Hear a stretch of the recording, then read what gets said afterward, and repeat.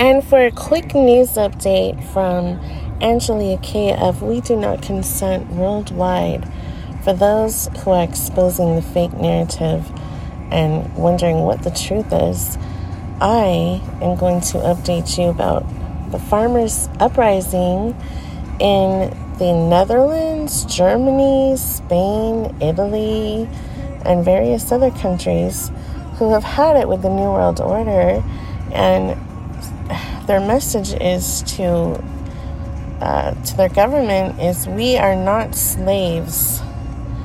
Let me get the article here so I can have a reference point. Because we know they cannot control people who are self-dependent and know how to take care of themselves.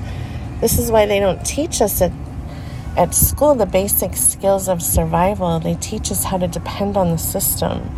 Keep that in mind before you send your children off to these indoctrination camps. You might want to send them to a farm instead to learn how to harvest their own food. So the farmer-led protests in Germany, Italy, Spain, and Poland have sprung up in the wake of the action by the Dutch farmers in the Netherlands, who were the first to take to the streets to complain about the impact of new emissions rules. German farm, of course, due to climate fraud, which we know is weather modification, geoengineering, and much more. German farmers blockaded roads on the border with the Netherlands and gathered in large numbers to protest near the city of Herenberg. Italian farmers also held tractor protests in rural areas and threatened to take the protests to the streets of Rome, where, by the way, there was a big, huge, fire, and it looked like it was near the Vatican. I need to look at more details on that. Polish farmers took over the streets of Warsaw, complaining against cheap imports and the high interest rates, which have destabilized their businesses and threatened their livelihoods. The heat of rising inflation has also reached Spain, where farmers blocked highways in the southern region of Andalusia to protest against high fuel prices, the rising cost of essential products, Agenda 2030, the New World Order. The initial anger from Dutch farmers arose from fears they would have to downscale or stop their business to meet reduction targets for the nitrous oxide and ammonia emissions bullshit produced by their livestock. Give me a break. While the Dutch government has announced large investments in farm housing and technology, of course, we know Bill Gates is buying up all of the farmland everywhere and wanting us to eat his Impossible Burgers. No, thank you. I'll never touch that stuff. Or Beyond Meat. Gross. To sell their land in case... They will also have the option to force farmers to sell their land in case enough volunteers for the technology shift are not found. Some estimates show that the Dutch plan forcing 30% of its farms out of business by 2030. Honestly, I think the number is much higher.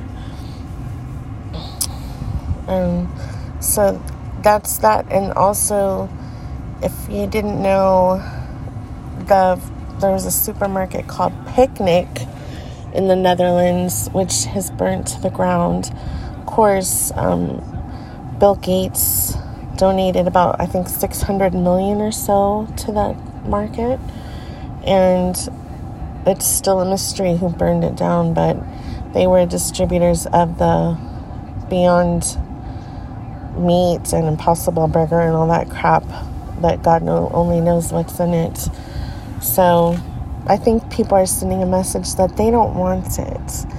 They want to be able to grow their own food and rely on themselves, be self-sufficient. Also, there is a gathering at Parliament Hill, Ottawa, July 23rd. The trucker convoy and the farmer convoy, we move as one in solidarity with the farmers in the Netherlands. No farmers, no food. So that is going to be 12:45 March to 2:30 p.m. gathering July 23rd at Parliament Hill in Ottawa. There's another one in Toronto. This is July 23rd. Stand United Worldwide Rally. We stand with the farmers. Support your local farmers. We move as one. March from Queen's Park to the Netherlands Consulate. Meet at 12 p.m. So look that one up.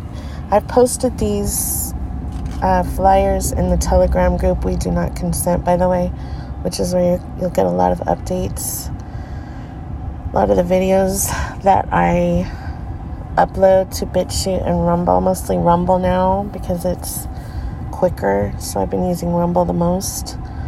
And Telegram are all going to be in my Telegram group. Every video, just about every single video I've uploaded to Rumble, which is about 1,000 or more, are on my Telegram group, there's over 7,000 videos and something like that, and pictures equal amount. So definitely check that out. And thank you for tuning in to this update.